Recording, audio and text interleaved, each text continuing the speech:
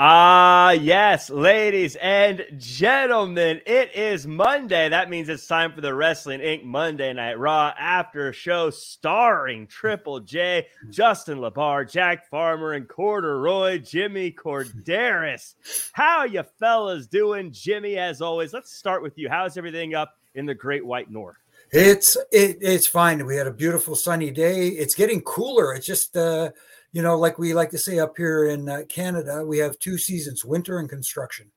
And it's construction season now, right? Well, construction season, yeah, definitely on the highways here, on the main highways. They're really doing some work on the roads, and thank goodness, a lot of working from home lately. Justin, how's your fantasy football team doing? Because mine is terrible.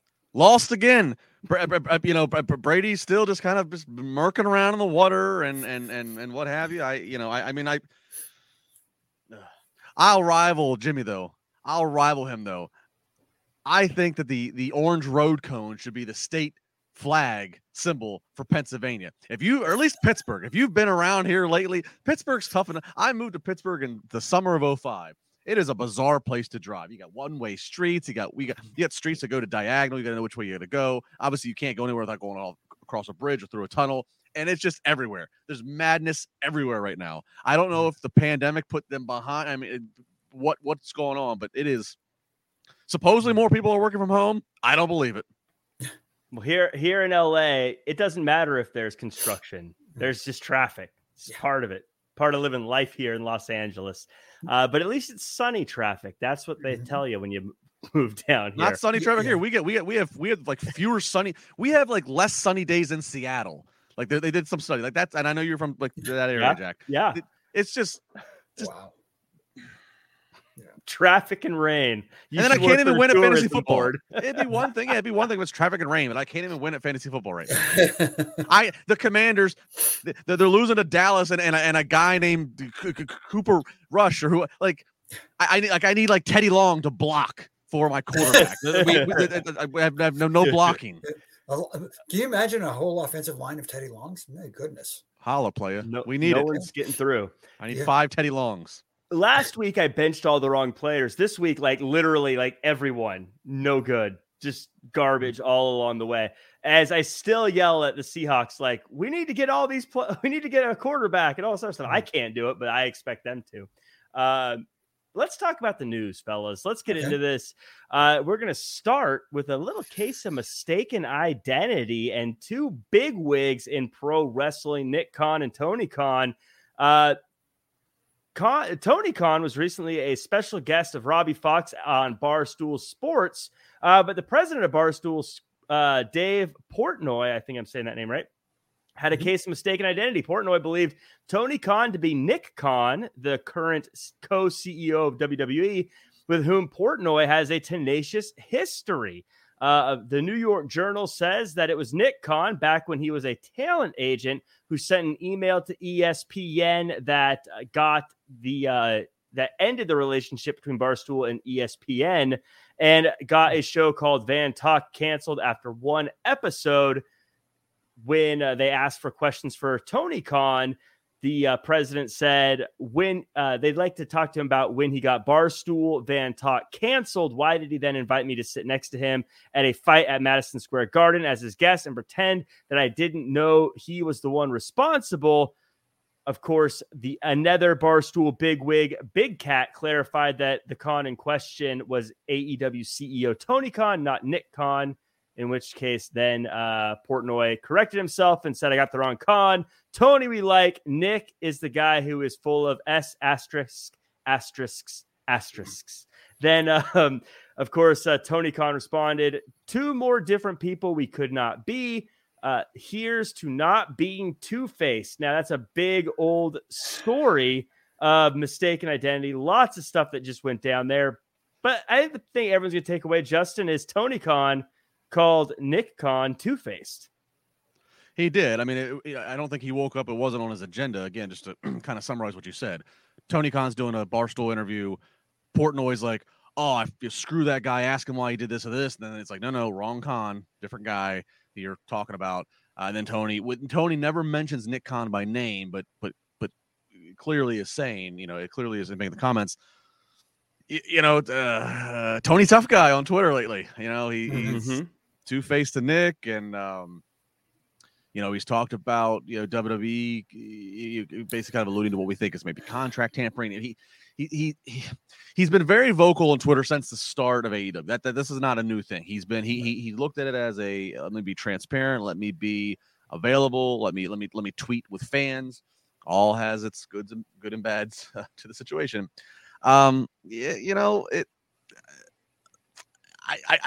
can, on the one hand, I can admire the guy for, again, he's speaking his mind, right? He's a billionaire, he's speaking his mind, whatever. But at some point, it boils all the way down to how many references do you need to have your talent make about the other guy's show on your programming?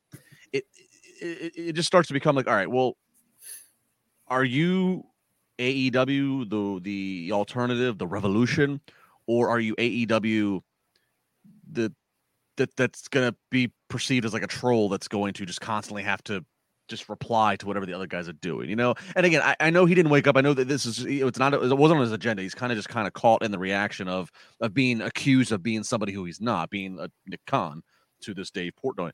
But still, like, why say the two-face thing? Yeah, I don't know. Yeah. I mean, like, what? I don't know. What's your end game out of that one? So, but it makes for good headlines. So.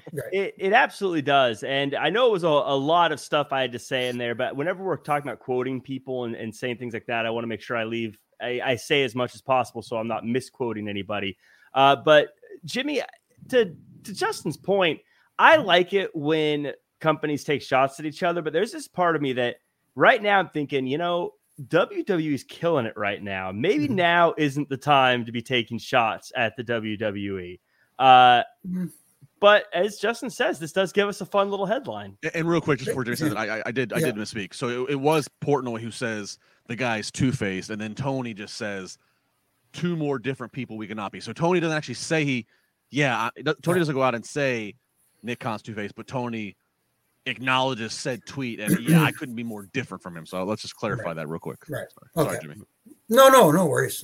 Yeah. And I get it. Like, look, I get that you want to clarify to people that you're not the guy that they're accusing of whatever the accusations are. At the same time, sometimes it's better, especially when you are the head of a company and people look up to you, to take the high road and say, listen, you know what? They got the wrong guy. That's all there is to it. It wasn't me.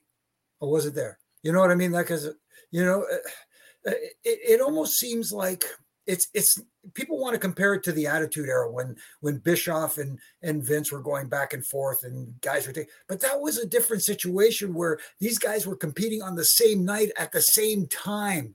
And yeah, you had a little bit of that when AEW was going head to head with NXT, but it wasn't to that extent as it was back in the Attitude Era. Trust me, I was there during the Attitude Era when they were doing the Monday Night Wars, and guys in the back watching the monitors and seeing what they're doing, and they're probably watching what we were doing and all this sort of stuff. But it just, to me, for someone who is in the CEO position or the head of the company, the owner of the company, to come out like that, it just seems small. Sometimes it's better, like I said, to take the high road and just say, hey, you know what? You said it, I didn't, and just leave it at that. It wasn't me. Well, I don't know. And like I said, it was when there was a time when AEW was new and interesting and had a lot of buzz, and WWE was sort of in a rut, and people were kind of sick of what was going on with WWE. Then take all the shots to the world. But right now, WWE is breaking records. People are interested in it. People love it. Now's not the time to be like, those guys suck, huh, guys? Because everyone's like, actually, they're kind of cool. And like a few other things to keep in mind. First off, Nick Khan. I mean, you think whatever you want to think about him, but none of us know him. Look. But first off, Nick Khan, I think the perception to a lot of fans prior to July of this past year, a lot of perception was, oh, Nick Khan's the new guy, the outsider that's came in. He has Vince's ear, and he's the reason all these releases are happening. He's the reason we're seeing budget cuts.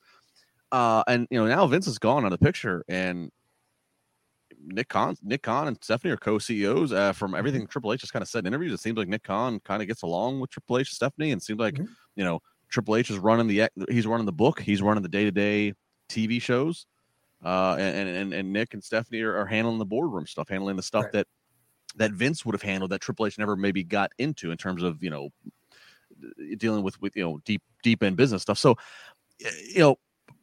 you look at Nick Khan, and it's like, and we've also learned The Rock, one of the most powerful guys in entertainment right now. The Rock has come out several times to talk about how he and Nick Khan go back to childhood with each other, and he shared pictures. So, and then it becomes like, all right, you start saying something about somebody who's a very influential person, not only in the business you're in pro wrestling, but also just in media in general. Has people like The Rock.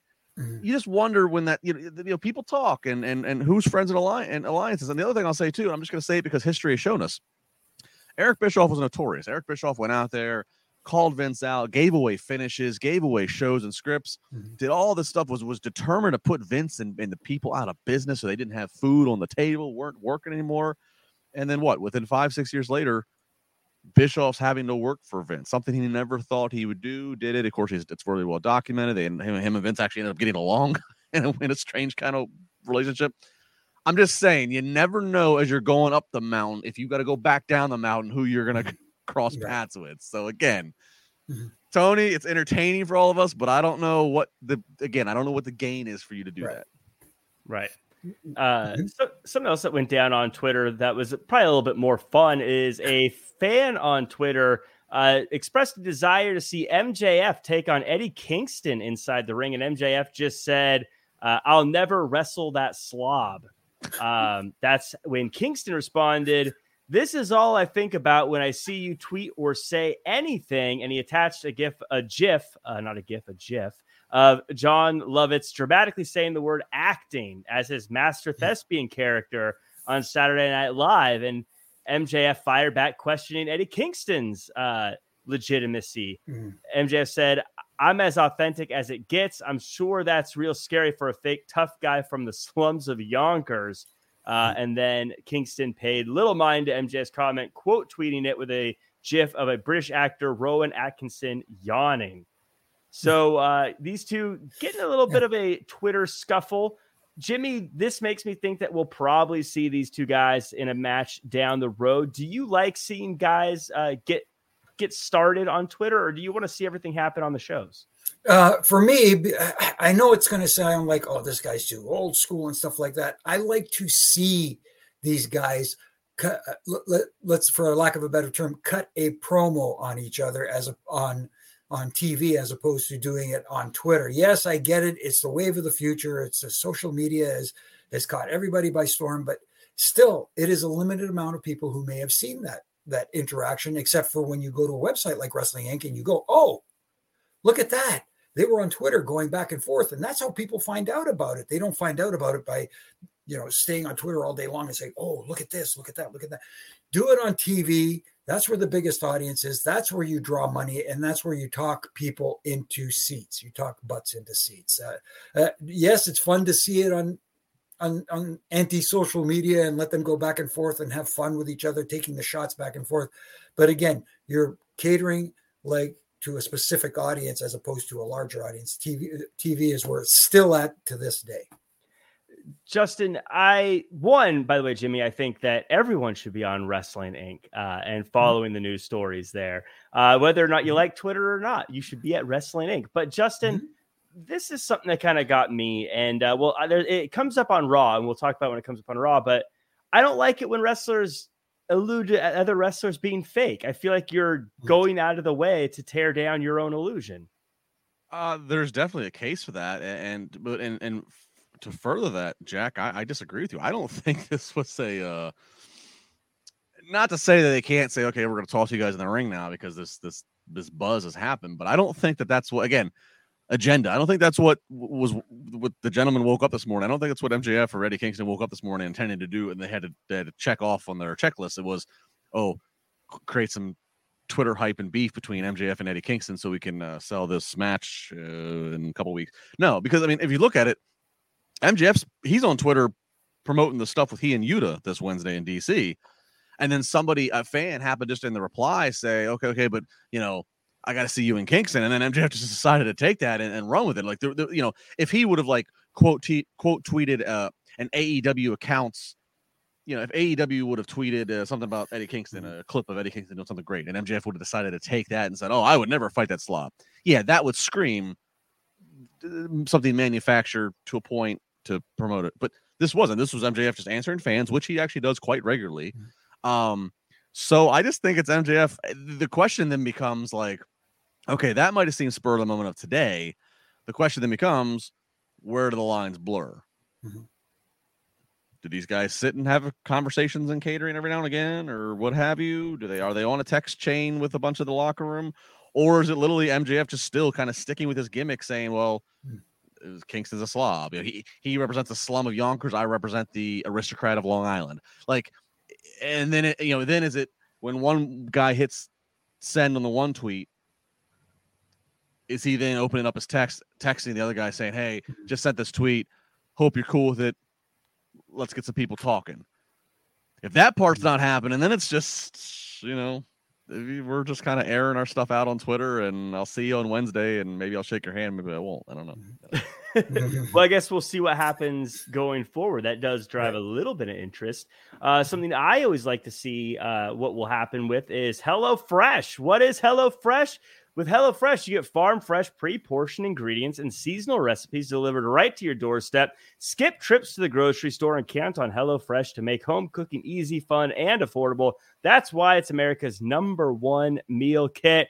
Have your pumpkin spice and eat it too with a rotating selection of fall-inspired items from HelloFresh Market. From brunch kits to a fall dessert board, you'll find everything you need for all of your favorite autumn occasions like tailgating, Oktoberfest, and more. Have a packed fall calendar? HelloFresh's quick and easy meals like their 20-minute recipes or low prep and easy cleanup options mean you'll spend less time in the kitchen and more time with your loved ones. This is something we all love. I think it's one of our favorite sponsors. Jimmy, you were talking about it just before we went on the air. Yeah, absolutely. I received my package today of HelloFresh, and I am truly looking forward to it. I got some savory beef bowls that I got, chorizo and pepper tortas, and also squash ravioli and roasted cauliflower with creamy garlic sauce. That's the one I'm really looking forward to. And it allows me to go from ref to chef and have fun with it. Absolutely. And Justin, I know you like the options it gives you as well. I love the options. Yeah, I rave. You can do whatever kind of menu you want. If you're looking for low calorie, if you're looking for veggies, if you're looking for more meat, if you're looking for whatever it is. And so it's always fun to kind of mix and match. And as I've said in the past, they'll kind of random generate. Here's the 3 meals we're going to send you. But if there's one you look at, and you're like, I'm definitely not eating that, or I'm that ingredient's something I don't like, or I'm making this for the family and the kids don't like this, you can sub out and swap in other ones. It's great. I mean, it shows up. And the quality too. They send you, again, as I said, they send you the protein. The protein's there, and then inside of a paper bag, it's all the other stuff. It's the seasonings. It's the condiments. It's the breads, maybe the what have you. And it's like it's all high quality stuff to the point of I've looked at, or I've taken a picture of some of the brands of some of what they send you, the quality. And then or maybe it's the pasta is a certain brand, and then I'll go into a grocery store later. And like, if you go and find it's like top shelf brands that they're compiling, and they've aggregated essentially for you and giving you this we all well, Jimmy's a little bit older than Jack and I. Jack, you remember Lunchables? Yeah, Lunchables. Yeah, you had everything Lunchables. It's like a high end Lunchable.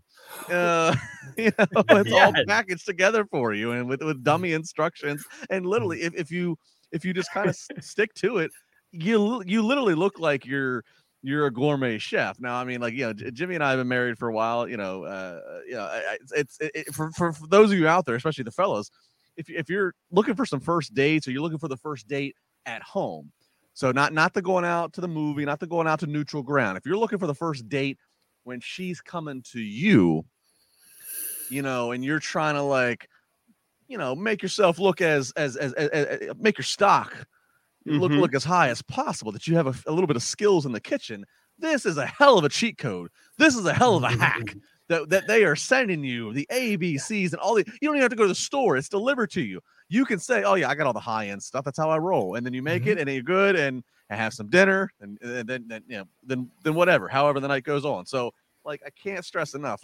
HelloFresh is the way to go. Whether you are married and you need to keep a happy wife, happy life, and happy kids, or what have you, or whether you're out there just doing your own thing. It's good for a bachelor's budget of food. It's good for a bachelor who's looking, again, to have his significant other over and trying to impress and make a good first impression. So HelloFresh, I can't say enough about it. HelloFresh, I feel like the commercial that you just pitched, Justin, is someone inviting someone over, like, look at this amazing meal I cooked, and she's like, this is incredible, as he, like, out of eyesight pushes the box of HelloFresh like towards the trash can where she can't see it. Our entire podcast is basically, how can you catfish your potential significant other into believing you're more sophisticated than you're not. We're giving you how to prepare the meal. We're telling you how to shave your balls. Some episodes, I mean, like, really, it's. Yep. Yeah. All we need is the Blue Chew ad. But there you go. Beginning, middle, end. Yes. And then it's an Uber ad. But we have to continue on. So before we get into the show, as always, I love to do the roll call and thank everyone for being with us here in the chat. Ricky, Ethan, Dylan, Himanshu, and let me know if I'm saying your name right, Himanshu. Ian Adams, Baby Ice, Peter in the chat. Always good to see you, buddy. Stalking you, representing Dexter, I'm guessing. Casey J, Dream Realm Studios, Dream Realm Studios. Thank you guys so much for being in the chat, and the Swerve Show, by the way. Thank you guys, everyone who is who's here. Also, if you're listening to us later, 5-star review or a comment, or a like, comment, share, subscribe. If you're on Apple Podcasts, by the way, leave us a 5-star review and say Triple J is your favorite. I might give you a shout out if you do that too. I want everyone to be like, "Brah, Triple J, that's our favorite review show," and then I can lord it over everybody else, like Issa and Alfred and Glenn, and be like, "Ha, we're the best show." I don't know. I don't know where that came from, but let's. Do you laugh like that to your coworkers? Of course. Like, Jax, you have a good weekend? Yes, I did. Speaking of sinister laughs, we start with Judgment Day, and they come out, and Finn says that he will act as fate and make Edge quit.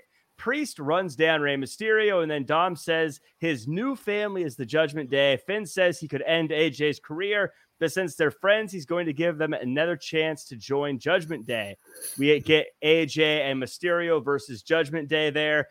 4 great wrestlers give us a great match, and Finn gets the win. The story, though, is after the match, AJ is mad that Rey got distracted by his son and shoves Mysterio before Judgment Day beat the friendship into him and say that they're friends. Jimmy, what is next for AJ? That seems to be the question after this match. Absolutely, because, they're telling 2 stories here. They tell the story with Dominic and Rey, where Dominic was telling his dad on his knees, hit me, and Rey, doing the old, I will never hit you, that kind of thing. And now at the end of the match, AJ kind of blaming Rey for the loss and shoving him down. And then the beatdown goes down afterwards, which Rey doesn't come back to help for. So the seed is planted there. Now we're going into Survivor Series, which they already said is not going to be brand versus brand. It could be maybe Judgment Day versus Team Mysterio or whatever the case may be. Maybe AJ is a part of Team Mysterio. Again, fantasy booking here. And during the, is it a War Games match? Is it the 2-ring match that they're doing at Survivor Series? Yeah. AJ that's where the switch happens, and he sides with his old buddy, if you know what I mean. Ooh, so you think that we're going to get AJ? He will have the friendship beaten into him, and he'll be friends with them. Maybe it's more along the lines of, look, I could put my trust in these guys because I know they'll have my back, even though they're heels. You know what I mean? That kind of stuff, whatever. And and Finn and I go back a long way, and do the hand side gestures and that sort of stuff. Justin, this one, and this happened a lot on this episode, I feel like, but how did you feel about this one sort of wrapped up going into Extreme Rules, but also the options that they have coming out of Extreme Rules? Well, and that's just it. It's options, right? Because, again, as it stands now, they're not going with, they're sticking with one world champion in the men's, obviously Roman Reigns. which has been a benefit for Bobby Lashley, who we'll talk about here in a little bit. It's elevated that U.S. title on Raw. It's made that the title to chase on Raw. But, obviously only one person can challenge at a time, essentially. So it's like, it is the options. It's okay. And we know who Lashley is going to face next Monday. So it's like, all right, what are we doing here? Are we setting the seeds for planting the seeds for AJ and Ray having some trust issues, but Ray's going to have to call upon AJ to battle Judgment Day at a War Games coming up in 6-7 weeks from now. There really is up. Then you look at okay, well, who are my baby faces? All right, on Raw. Who are okay, Riddle, and then what's going to happen with him and Seth this week? AJ. Like, you look at who your top baby faces are, and it's like, what are you asking of them? Again, especially if, Reigns and the world title remains on SmackDown, but we don't know. Reigns is going to be on Raw next week for the season premiere. So it really is options, which is not a bad thing. That is, it keeps the viewer guessing. It certainly provides opportunity for the creative people to go different routes. There's also questions, too, about this Survivor Series, but the War Games. What does that mean? Does that mean there is a men's and women's War Games match for each show, which that would make 4 War Games? That might be a little watered down. Yeah. Because you have Judgment Day on Raw, which that's a perfect faction for War Games, but you also have the Bloodline on SmackDown, so they would make perfect for the War Games, but they're both heels. So I don't think they're going to be against each other. Or is the men's War Games match going to have 4 teams? Are we going to see 2 teams from Raw, 2 teams from SmackDown, and we let storylines just kind of converge? Same with the women. So it's still a lot of questions out there. That's okay. They don't need to tell us all that yet. We still have Extreme Rules and the Saudi show before Survivor Series, so they can hold off on the specifics. But it does create, back to what you said, options of where are we going, and maybe what they did tonight with AJ and Ray, maybe they did it. They might not have a plan to necessarily use it 4 weeks from now, but they did it just in case. And it's something they could go. It's a seed that might start to blossom a little bit, and then go back to that and water it some more if they need to. So again, nothing about that is wrong, because everything that happened on it was pretty logical. AJ was mad at Ray for losing the match, and Ray didn't come back to help him because he just got treated pretty disrespectfully. So yeah, if you shove me on my butt, I'm not coming back to help you. That's just the way it goes. That's just the rules of the streets. Yeah. Speaking of, you had mentioned Bloodline, though, Justin. We did get a super chat from Steven here asking, friend of the show, Steven, thanks for tuning in, asks, if Reigns versus Rock happens at WrestleMania, does that remove the shine from a potential Cody Royal Rumble win? Jimmy, I feel like there's a lot of time between now and then and a lot of ifs in there, but what are your thoughts on that question? It's very interesting because obviously we the rumor that's been going on for how long now that the main event at WrestleMania will be, because it's in LA, family member versus family member, Roman Reigns versus The Rock. But at the same time, I don't see The Rock entering the Royal Rumble and winning it. But you never know sometimes. Maybe that would be the case. I mean, they did have surprise entrants back in the day as well. When John Cena was the surprise entrant at number 20, the last entrant into the Royal Rumble, when they had 20 back then. And it's, I don't know, the rumors out there that Cody could be the guy in line for it, but maybe that's not the time for him either. I don't know. So it is a bit of a conundrum, because usually the person who wins the Royal Rumble is the one who goes to WrestleMania to face the champion. And will Roman Reigns be holding both titles at that time? Is there a rumor where they, it may split the titles off again and have one specifically for Raw, one for SmackDown? There's that factor of there might be more than one world title match. There's also the factor of, look, it seems like based upon the timeline of when Cody got hurt and what the general timeline was for the rehab of his injury, that it kind of, ran up to Rumble. Like, okay, Rumble's the perfect time. Let's throw this scenario. Maybe Cody Rhodes is ready end of January in time for Rumble. He's physically okay to do it. But they say, no, you know what? We got Rock, if they have Rock. That's a big if.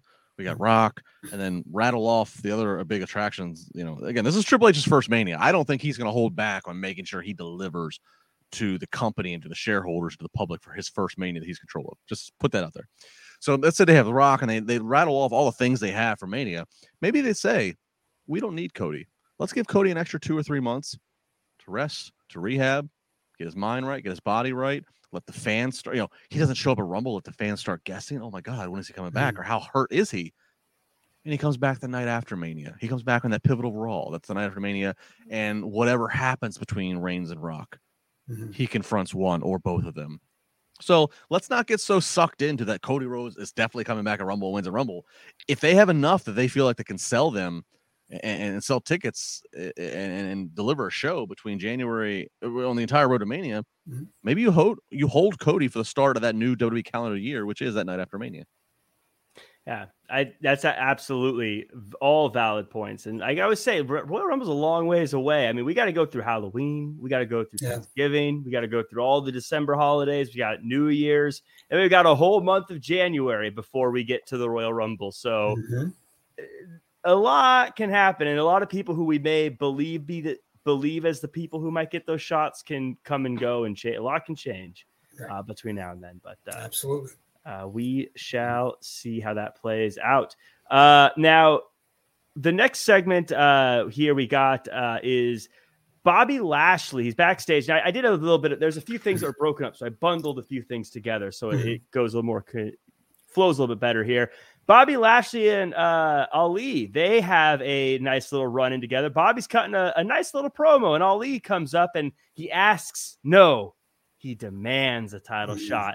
And Lashley goes out there, says, no problem, gets another title defense. But the story here is the heart of Ali and winning the respect of Lashley. That's the story of the match. The story of the aftermatch, however, is that Rollins stomps Lashley and Ali. And we're told later in the show that next week it's going to be Lashley versus Rollins for the U.S. title. Justin, we're going to get into what happens with Riddle and Rollins in a little bit. But with this segment, do you feel like maybe they telegraphed the end of the fight pit by having a title shot for Rollins after on Monday? Yeah, I absolutely don't like this. One of my notes. I don't like the fact that Seth Rollins has this match where they have been. His stuff with Riddle has been going on since summertime, like early middle summer. So it's like, it's got length. I mean, they're getting personal, talking about kids and wives. This big payoff match, this gimmick match. And then you're telling me that he's going to have a title match 2 days later. So, there's several parts. There's the problem of promotion and marketing. It just, you're trying to tell me this fight pit and Daniel Cormier, whatever. Now you're telling me that he's going to challenge for Bobby Lashley. I also don't like, okay, does that mean he's definitely winning the fight pit? You're not going to have him lose a fight pit and then automatically be a challenger to it. I don't like it. I know that it's the season premiere, which is weird because there's no off season, but it's a season premiere in television world. I know you're trying to have things to promote and advertise. Totally get it.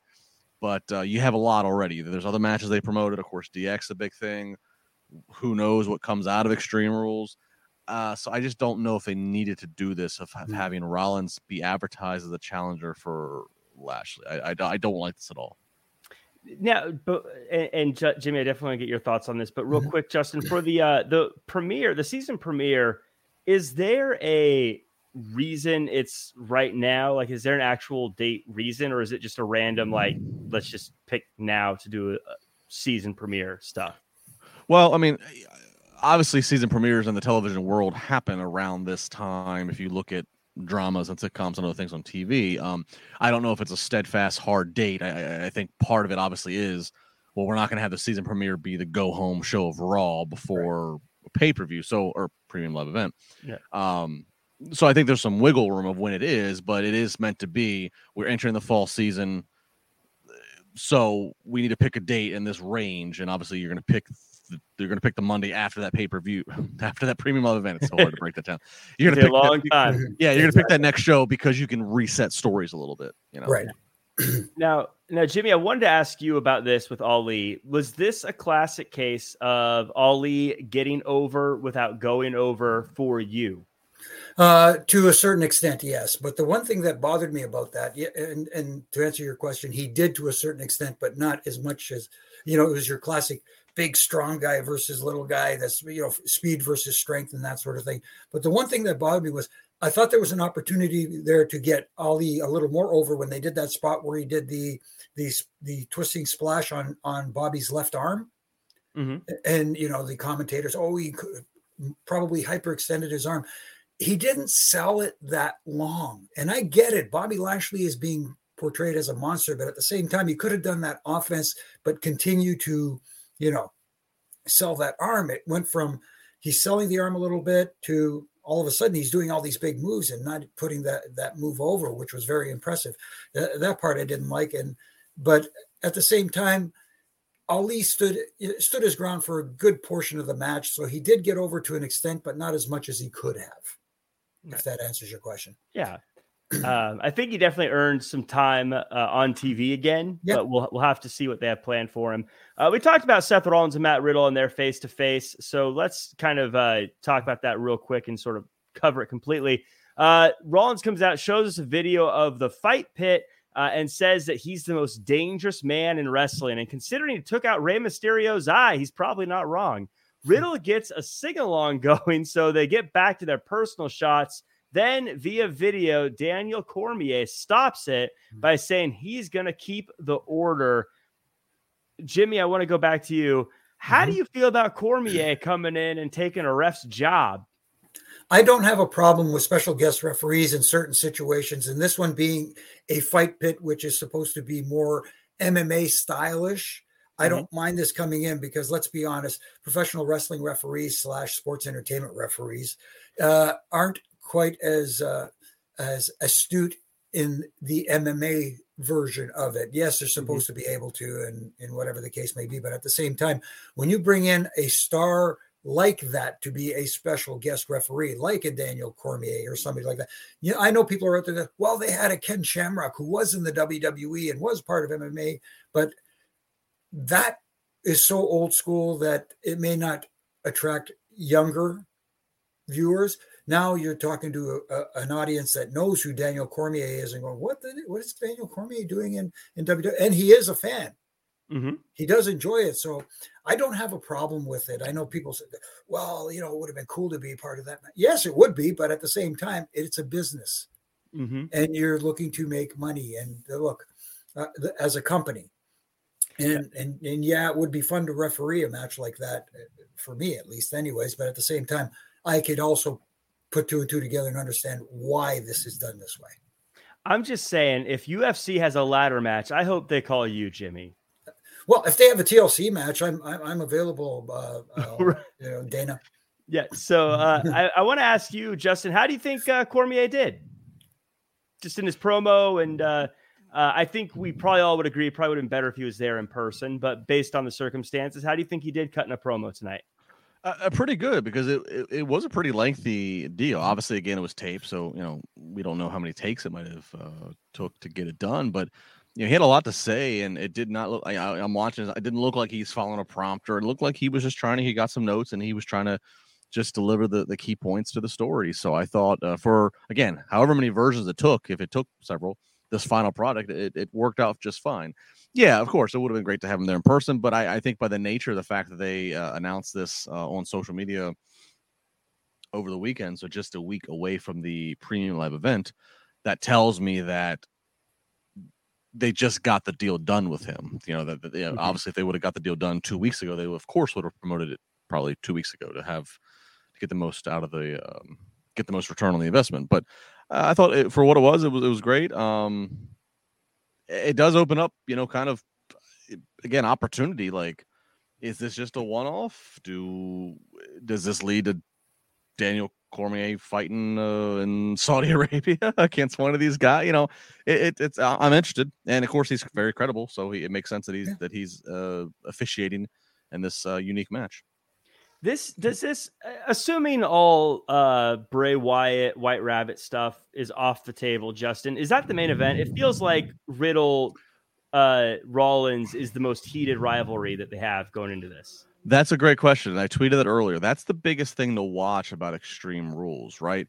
There's no men's world title match. There is the women's, but there's no men's. And so if we're on the assumption that this White Rabbit stuff is going to, first off, conclude with a reveal at Extreme Rules, and assume that it's going to be more involved with the men's division, not the women's, Mm-hmm. then what ends Extreme Rules is something to watch, because if these reveal, if it's Bray or if it's some formula of what we're all speculating, you can't put it on anywhere but last, because anything after it's going to be overshadowed, right? Mm-hmm. So what ends last is very interesting. Whether it's and then you also have to think about the gimmicks. The Fight Pit is a structure of its own. So does that go on last from a logistics standpoint? Does that go on first somewhere else from a logistics standpoint in the arena? So because there are no ropes in this thing, right? So they do have to take the ropes down, if I'm not mistaken. Right. So like, I think that's right. Yeah. So do they have a separate ring set up on the arena floor in Wells Fargo? And is that the first thing they do? Like, there's so many things that logistic wise and whatever. So that's one of my biggest things to watch for is the lineup is what gets positioned where, because there really is no clear cut winner. I don't think, Jack, of who should be the final match at Extreme Rules. I think it is going to be dictated on, what shenanigans are going to happen during or after it. Jimmy, how quickly let's say they had to take the ring down, the ropes off. How quickly could WWE get the rings back up if they had to take them off and put them back on? You'd need a good crew, and especially because, man, it would take a little bit of time. I know you can have one guy on each corner putting the ropes up, but at the same time, somebody's tightening, and it's got to be tightened to a certain tightness and the whole bit. And you've got cables that run underneath that people forget about, that go from corner to, cross corners as well. So when you take the ropes off, that the poles will tend to bow out. The ropes kind of pull the poles in as well. So if you got a good crew, you might be able to do it in 5 minutes. Okay, which isn't too bad. Right. But if you want it done right, you know what I mean. You can't rush it. 5 minutes is still a pretty long video package to show. Yes, too. Absolutely. But mind you, ever since they went to Peacock, because there are people that don't have the top tier version of Peacock, they insert these like basically commercial breaks after each match, each segment. So there basically is 5 minutes between. No, not discrediting what Jimmy said. You still need to have a good crew and hope it all goes right. But there is the format of the premium live events has become more formulaic of match, 5 minute cooldown, match, 5 minute cooldown, because of the nature of the distribution of Peacock. Yeah. And also really quickly, just this is a point that Justin made earlier about the possible reveal at the pay-per-view. Maybe that leads to something where Seth Rollins becomes incapacitated and can't compete next Monday night in that match against Bobby Lashley. That would be nice. What if the White Rabbit buries Seth Rollins in tools and then they end the match that way? Like Hell in a Cell. No. I don't know. What if the White Rabbit is Cormier? No, that would no. What if the White Rabbit is Vince McMahon? Oh, that would be even better. No, Dylan Matthews. No, it's all the worst people. I'm like, yeah, come on. Dylan Matthews in the chat says he's calling it Cormier versus Brock at Crown Jewel. Jimmy, would that get you interested in Crown Jewel if you weren't going to watch it anyways? I don't know. Cormier versus Brock at Crown Jewel in a pro wrestling match. Yeah, I guess I'd be curious to see how that works out and how much cooperation there would be. Can they coexist? I want to see them as a tag team. Terry Allen Jr. in the chat asks, and Justin will send this one to you, what changes could occur at the season premiere? I'm guessing new entrance videos for the shows. Yeah, resets always, I joked on Twitter somebody last week, the Raw song, the Raw theme song kind of is what it is. I'm waiting for Triple H to roll out some Motorhead or something, right, to change the pace of the Raw song. It's time for Raw. Yeah, new theme song. They always alter the graphics. Maybe they alter the set a little bit. Just the normal things. Just a little fresh coats of paint. but probably nothing. But cosmetically, probably that's where it's going to be. I mean, I think we've seen so much change organically happen just because of the regime change in terms of just philosophy and booking. So yeah, I mean, just cosmetics would be. Speaking of fresh coat of paint, what I would love to see is if they got rid of just the black and red and then made it like splattered paint colors everywhere. No. And we called it Raw 2.0. No. No. Okay. Check, please. And Cormier's the White Rabbit. Yes. So we got a Miz segment.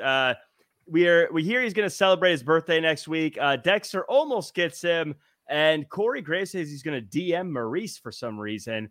Later in the night, Gargano finds Miz passed out with a picture from Dexter.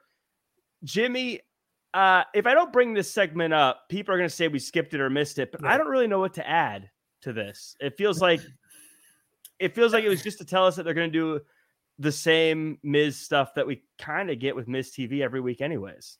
Yeah, it just that it seems like he's had so many opportunities now, Dexter Lumis, that if he wanted to physically harm the Miz, he could have done it by now. Mm-hmm. And there's for some reason he hasn't done it yet. And I'm, as you know, I'm an advocate for taking your time to tell the story, but I think this one is taking too much time to get to that point. Whether he is going to attack him or does he want to be friends with him? I don't know. You know what I mean? Would love that if he was like, I just want to be your friend.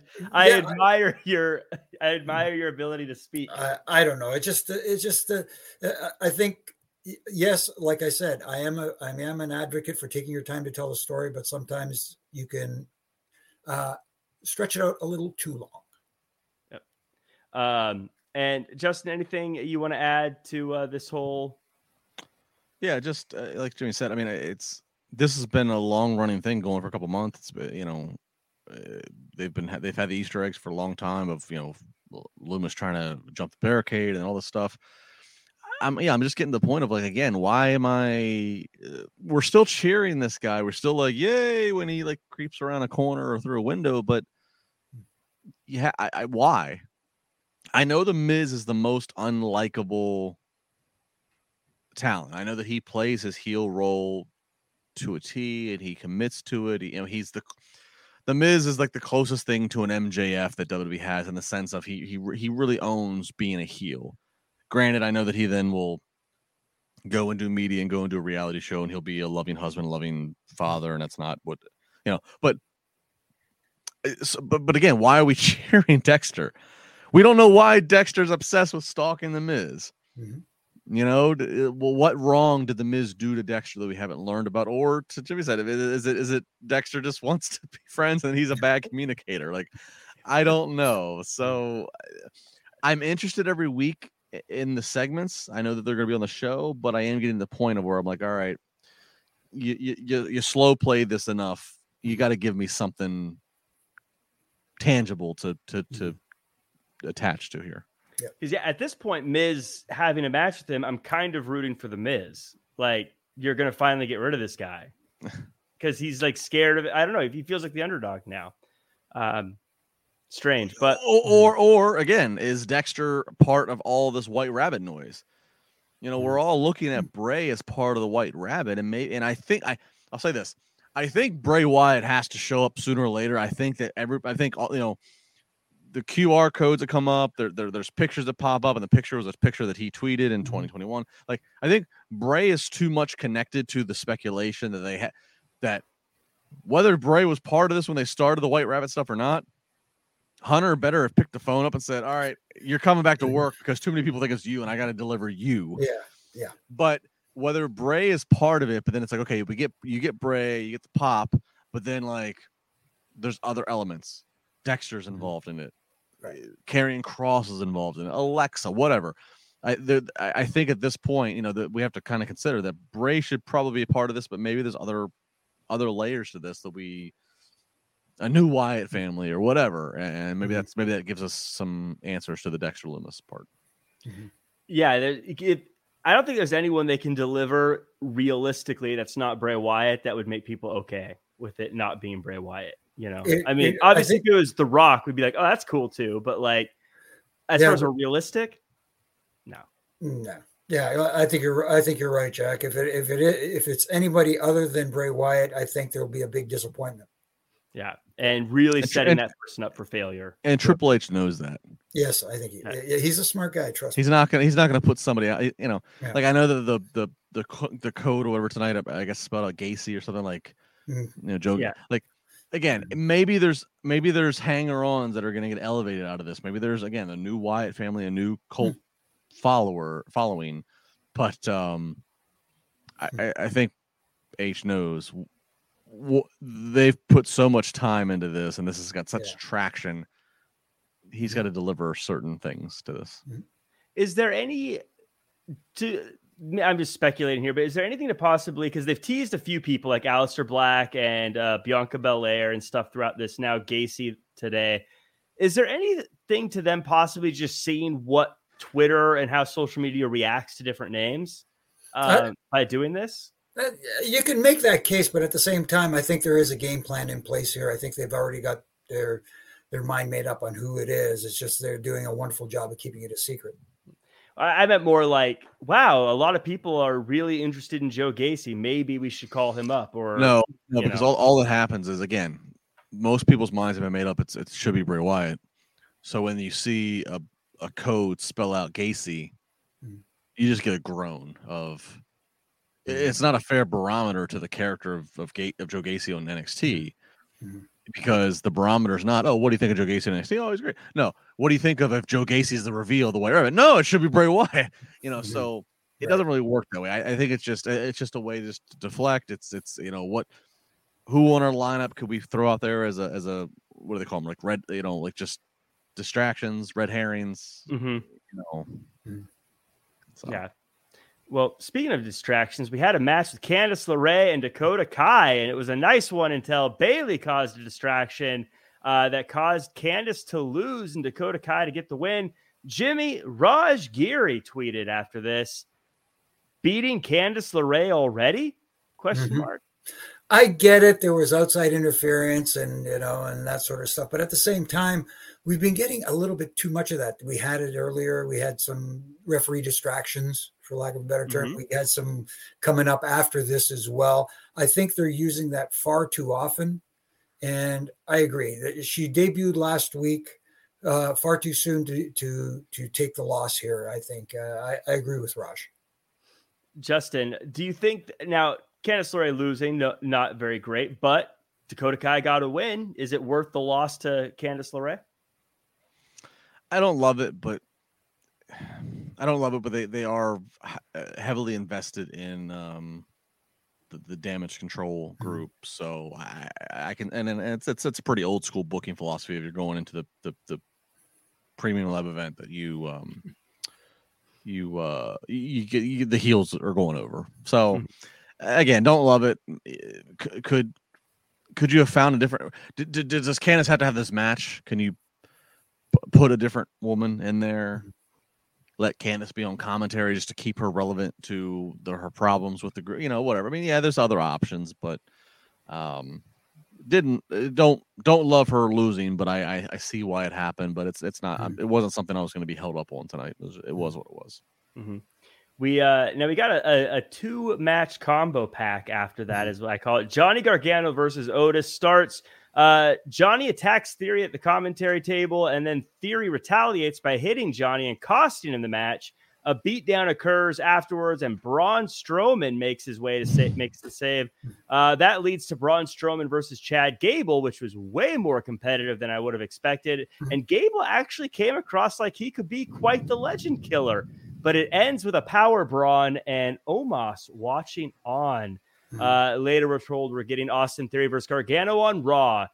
Justin, this was a bad night for the Garganos. Yeah, it was. To your point, they made Braun versus Chad, and of course, it's Chad's hometown, and you want to. So I get that they're not going to have him get squashed. I thought they did their best to make this last and work and make this believable of why Chad is continuing to avoid just getting powerbombed by Braun. So that's all fine. I'm curious to see obviously they're teasing to an Omos versus Braun. When Braun his last run, he was a monster among men. Now the graphic of the tagline, he's the monster among monsters, which kind of hints towards him taking on a guy like an Omos who is legit taller than him, which is hard to say, hard to believe. So I'll be curious to see how that goes. Omos is still very green, still very young. I'll just be curious what they try to get out of that. You wouldn't think that they want, Braun's a made man. He's $1 million man. They're not going to squash him. I don't think they would just squash Omos, but I'll be curious to see what kind of rub or elevation they can get out of Omos working with Braun, if that is in fact the route they're going, which it seems like they are. So I like seeing Braun back. I think he's a great talent. I think he passed the test. Yeah. You see this guy anywhere, airport, sidewalk, coffee shop, whatever. You're like, holy shit, who is he? Yeah. And he's got the athleticism to back it up. Yeah, he just looks like a pro wrestler. And but it is interesting. Omos versus Strowman, both guys who are big, unstoppable forces. Will be interesting to see how that one plays out when it comes around. Jimmy, I was rooting for Chad Gable, especially after that German suplex. Yeah. You think that was supposed to happen? Is that just something that, because it was his hometown, that I kind of was cheering for Chad Gable and it will never happen again? Yeah, I think that has a little bit to do with it. And also that Braun Strowman sold well for Chad Gable. And we talked earlier tonight about going over without getting over. Getting over without, I got it backwards there. Getting over without going over. I think Chad Gable did a lot of that tonight, and looking and hanging, being able to hang with a monster like Braun. And yes, it is his hometown, and I get that. But at the same time, Chad Gable is one of the most underrated talents out there. He is he's entertaining on the mic. He's almost like this generation's Kurt Angle without, being at the level of Kurt Angle, but the potential is there, and it's just a matter of time if they can tap into that, because I think I could see it in him. And by the way, Kurt Angle is like an all-timer, so not saying at the level of Kurt Angle is not a put down in any stretch of the imagination there. No. Last thing about this part, Justin, is it weird we're getting Theory versus Gargano next week? It feels like that was a premium live event build they were doing. No. This goes in the formula of what we've been seeing. They like to have matches to promote for Raw. Mm-hmm. They have some build, have some story behind it. This has some story and build behind it. So there's no room. There's no room for it in Extreme Rules. It's not at the level yet of we need to have a gimmick. We need to have hardcore element. But there certainly is an issue there. So let's put it out for Raw. Let's put it out for the season premiere. Let's put it out to have something to advertise, which I think is perfectly fine. Again, because every premium live event, Austin Theory is on his own watch of would he be cashing in here. Mm-hmm. So I think it makes sense that Raw and SmackDown have been consistent in we're going to give you things to tell you that's coming up next week. We're going to have creative direction that's going to stay consistent and linear, and you're going to at least know a couple matches you can bank on that are going to happen next week, and this falls right into it. All right. We get a couple things that happen now. Contract signing. We got Bayley, who doesn't bring out Damage Control, says during the contract signing that the ladder match is symbolic for people who haven't already gotten it, that it's about climbing the ladder to success. Bianca says no one connected with Bayley because she was being fake when she was being a hugger. And now she's shown who she really is. But backstage, Damage Control beats up Bliss and Asuka, and Bayley uses the distraction to attack Bianca and set up our main event for later in the night.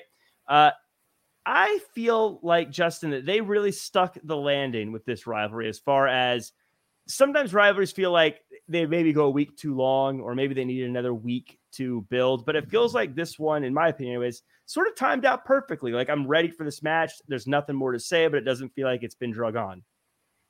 Yeah, the timing feels good. Also, I like it was just a nice take on the contract signing. It was, you need to have some conflict take place, but I like the way they did it in terms of the heels, doing the attack backstage. So yeah, overall, nothing more to need to be said. There's not much more that Bayley and Bianca need to say or do to each other. And so I thought this kind of was a nice job. Yeah, and Jimmy, before we get into the main event, we'll have a few other things too, but obviously we'll talk about this more in the main event. Is this is another one where it feels like all these participants have little rivalries they can branch off to afterwards. No, absolutely, and this is in a situation where you have two factions, for lack of a better term, that, like you said, can branch off, and you can have the tag team rivalry for the titles, and you can have, the championship rivalry for the singles title as well. So there's lots of avenues you can pursue here. And like Justin said, at least it was different. It was a distraction backstage that took Bianca's attention, instead of, Bayley's cohorts coming in and jumping her like your basic contract signing where it happens, like that. And the other thing I liked was Bayley explaining her current situation and why she is the Bayley she is now, as opposed to the Bayley she was, and with the ponytail on the side and the whole bit like that. I love that explanation. It came out well, and actually made the crowd kind of turn on her, because you could tell Bayley's kind of in the same situation that Becky is in, where they kind of want to cheer for her still, despite the fact that she's a heel. But I think she kind of changed some minds tonight, at least with the live audience. Right. And I think that explaining why you change is so important. I think that was the reason why none of us connected with Edge and his change when he became bad guys, because his explanation didn't feel real. It was just as we always made fun of you people. And we were cheering you. What are you talking about? We were all fans of you. Where it felt she explained it in a way that made it make sense, which I think was good for her. We do have a couple of things to get to, though. We have a bloodline in the house on Raw, which is always fun to see. Early in the night, Sammy and Jimmy and Solo are all joking around, having a good time, but then Jay shows up and makes everyone get back to work like a mid-level manager. So Sammy tells the Street Profits that Roman is coming to the season premiere, and words are exchanged, and we find out that Tez is injured. And we get Solo versus Dawkins later in the night. Later in the night is now. So Solo Sikoa versus Angela Dawkins is hard hitting, and Solo is about to get the win. But bickering between Sammy and Jay distracts the ref. Dawkins takes to the sky, takes out the bloodline, but the distraction there is too much. And Solo hits the spinning Solo to get the win. Jimmy, you're sighing. I bet it has to do with the fact that the referees today aren't as eagle-eyed as you were, and weren't there to make the count. No, I see. I don't mind using a ref distraction in the finish, but when it happens several times in the same show, it makes it mean nothing, because the heat does not go to the talent, to the heels where it's supposed to go. It goes to the referees, especially when it's done in a way where there was one ref distraction tonight where the referee, and you can see from the side shot, there was interference going outside the ring, and you can see the side view of the referee. Yes, he has a peripheral vision. How did he not just go like this, like a 45-degree turn, and go, "Hey, what the heck's going on?" It wasn't great when Rhea and Dom again were attacking Ray. Yeah, but again, like I said, that's the exact point that I was just trying to describe just now. Thank you, Justin. I was trying to think of the exact match, but again, referee distractions happening too often. When you do too much of the same sort of finish, obviously the pinning situation is different in each match, but again, it's off a referee distraction, and the referee distraction is not done in a creative way that makes the heel look like he's manipulating the referee, as opposed to the referee looking like, hey, I got to go with this guy right now, and so I don't see what happens, and it just doesn't come off well. We do get a Solo Sikoa win, though, and I think that he's been doing a lot of good things. But Justin, I want to talk to you about Sami Zayn. Now, obviously, the big needle mover is Roman Reigns right now, but am I far off by saying that Sami Zayn is the most interesting character in pro wrestling right now? Maybe not the ticket seller. I'm not saying he's the one that is moving the needle the most, but as far as just like someone who's entertaining and intriguing, I mean, is he there? Yeah. Obviously, he's not the ticket mover, but he presents again some of the most creative opportunity. It's such a fresh situation. I tweeted kind of to movie fans will pick this up. I equated to the movie Blow. Sammy's like he's like the Boston George. He's the crazy, obnoxious Boston George. He's like the Boston George in the sense of he's the outsider to Pablo Escobar and the rest of the family, But as long as they keep winning, as long as the operation continues to be a success, of course, Pablo Escobar in this case is Roman Reigns, Sammy's not to be touched by instruction of Roman Reigns. Roman is, you don't touch this guy, everything's fine. So it presents endless opportunities. You have the Jey Uso and Sammy problems. You have the Sammy's kind of like hitched his wagon to be in the tag team with Solo, and Solo's like, all right, well, we're kind of winning, so yeah, but you're also like, who are you? You know, and then you have Jimmy Uso, who's like all about Sammy, and it does present just so many options for things. Yeah. Like you can the three of us could sit in a room for 30 minutes and we could come up with probably 10 scenarios of this happens at War Games. Or no, I got a better one. Let them stay together. This happens at Royal Rumble. Yep. No. I got a better one. Yep. Roman works Rock. This happens at Mania. Like, and that's a beautiful thing when you have so much context and layers that you could draw it out. That is so long gone missing in WWE. It's wonderful they're doing it. Sammy's is making it work. The Honorary Uso stuff. I hope the merch is making him some money. It's great stuff. Yeah. I bet that Honorary Uso shirt is moving like crazy because I always say what made the NWO shirt popular, in my opinion, is that if I wear a Four Horsemen shirt, I'm just saying I like the Four Horsemen. But when I put on an NWO shirt, I am NWO for life. And I feel like if I put on a Bloodline shirt, well, I'm not a part of the Bloodline, but I can be an Honorary Uso. So I can be that if I put that on. To that point, though, the shirt concept is great. The Honorary Uso, because I thought the same thing. That's a huge. Who wouldn't want to buy that shirt and say I'm an Honorary Uso? Right. It says SZ for Sami Zayn.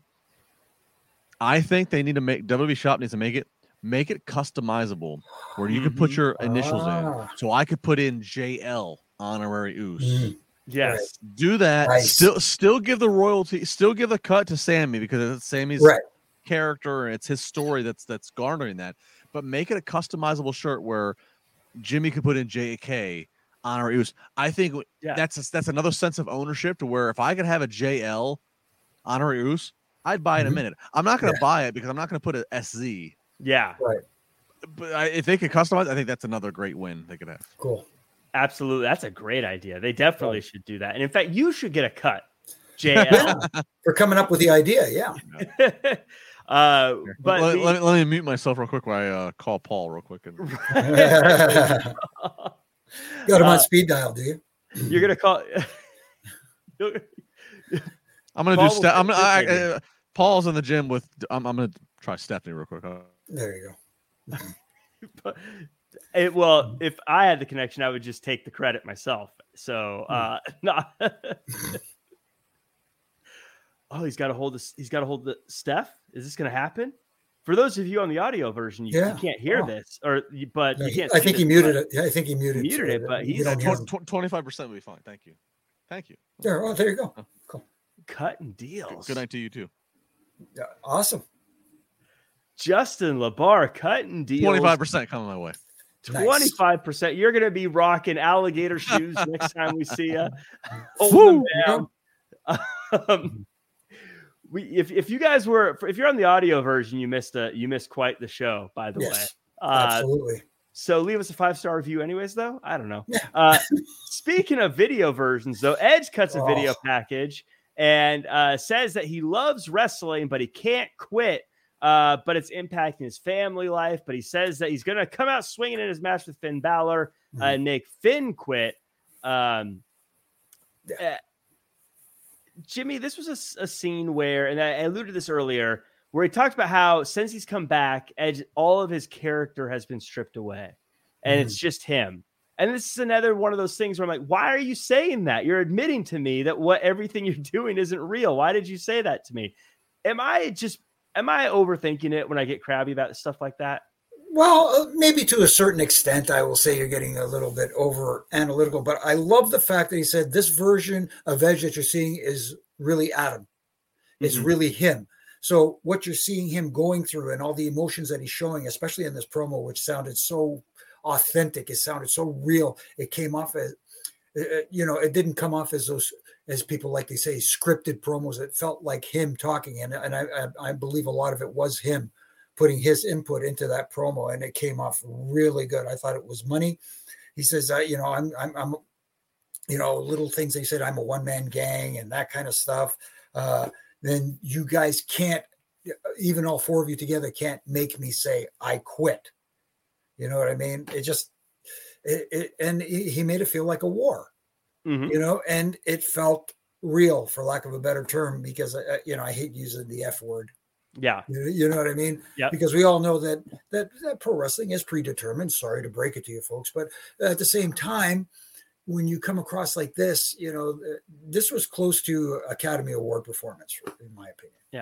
Yeah. Or at least, Emmys. We're talking TV. Yeah, Justin, I make the point about the character stuff. I have to ask questions sometimes to try to get certain responses, but I have to agree with Jimmy. I thought his delivery here, I think Edge does these better than anybody as far as emoting and this kind of stuff. He does. It's great that he's got a WWE ring in his training facility, so he's in the ring and you can get him to do that. And yeah, he does. He has such a reel to his story, and the guy was medically disqualified and retired, and so there's so much real with him. He's a legend, so there's just that credibility there. It works. It really does. He's a good promo anyways, but then he has the toppings, the tasty toppings to toss on that he's a legend, that he was medically disqualified. We know his wife is Beth Phoenix, and it's just stuff that I don't want to say it's low hanging fruit, but it's just stuff that he has to work at his luxury that just brings it all alive. And then the most important part is the benefit that it is to Finn Balor, the benefit that it is to Damian Priest, the benefit that it is to Judgment Day, that he's getting, this group, when Edge got kicked out of this group, and it was speculated, Cody got injured, and maybe that's why they got Edge out of it, because they needed a baby, whatever. At the beginning of the summer, Judgment Day looked dead in the water. Mm-hmm. They have become, Bloodline's got Fridays. Judgment Day is the group on Mondays. They are running the show, and they are getting heat, and that's what it's all about. They are getting heat. Yes. So they have rebounded tremendously while adding members. And so this was a great promo. I don't know what's going to happen. I'm still fuzzy on my prediction. I'm still fuzzy on does Edge get the pin? Is that the best way to go here? That's it. Right. I'll do that on Busted Open on Friday. But this was a great promo by, again, Hall of Famer. Cool. You talk about the low hanging fruit, as my good friend Evan T. Mack would say. What's wrong with the low hanging fruit? It's right there. Just take it. Mm-hmm. So it may be low hanging fruit, but guess what? It's still fruit. It's still there. Why climb to the top of the tree when you got fruit right there at the bottom? So we get Alexa Bliss and Io Sky to end the show. They're fighting, and when Bliss is about to win, Damage Control gets involved, and Bianca single-handedly fights them off, or tries to anyways, and fails. The distraction allows Io to get the advantage and hit the over-the-moonsault, giving Damage Control 2 wins on the night. There's a post-match beatdown, and Asuka limps to the ring with a kendo stick and tries to help, but it's no use. The bad guys beat down the good guys, and we end with Bayley atop the ladder holding the title. Felt like maybe this all happened a little early. This last part drug out a little long, but it turned out fine, I guess. Jimmy, some people say if you stand tall right before the premium live event, it's the kiss of death. Is this the kiss of death for Bayley? It would appear so, because usually that is the case if you're talking, especially old school booking, where the heel is standing tall, or at least standing very tall on top of the ladder, holding up the title, is a sure sign that on the pay-per-view they won't be winning the title. But then again, this is a different situation, because her cohorts have the tag titles. So with Bayley holding the Raw Women's Championship, that would be a very interesting kind of a dynamic, almost like a female Raw version of the Bloodline. Mm-hmm. Where they are in control of all the titles on Monday night. So who knows? This could be a time to change that habit of standing tall on the show, on the go home show, and then not standing so tall at the pay-per-view, maybe at the, or premium live event. Maybe at the premium live event, we get a little bit of a change. Possibly. Justin, any takeaways from this final segment here? No, again, kind of what was said, like normally it looks like the heel faction standing tall, like they're going to meet their demise. But to all the points Jimmy said, I don't know if that's an automatic for Saturday. But again, I'm okay with having that question in my mind, because that is that much more intrigue going into Saturday of, okay, who's winning, who's losing, and which matches. So, yeah, no, it was what it was. I just, again, I want to say I like the consistency. I just like the fact that you can tell these shows have we have a plan that we want control, damage control to execute throughout the show. We have a plan that we want for the blood. It's nice just to see consistency and that there is a plan in place. And I'll leave it at that. This might be, because Extreme Rules is always kind of it's the most extreme night ever in WWE. It's a very manufactured night. I am super jacked for this show. Yeah. I like it being a Saturday show, and every match pretty much on the card has got story built into it, and also has a gimmick into it. So that makes it, I'm intrigued. This might be the most intriguing Extreme Rules WWE has ever done. Maybe I'd have to go back and look at all of them and Wikipedia it, but there's a lot.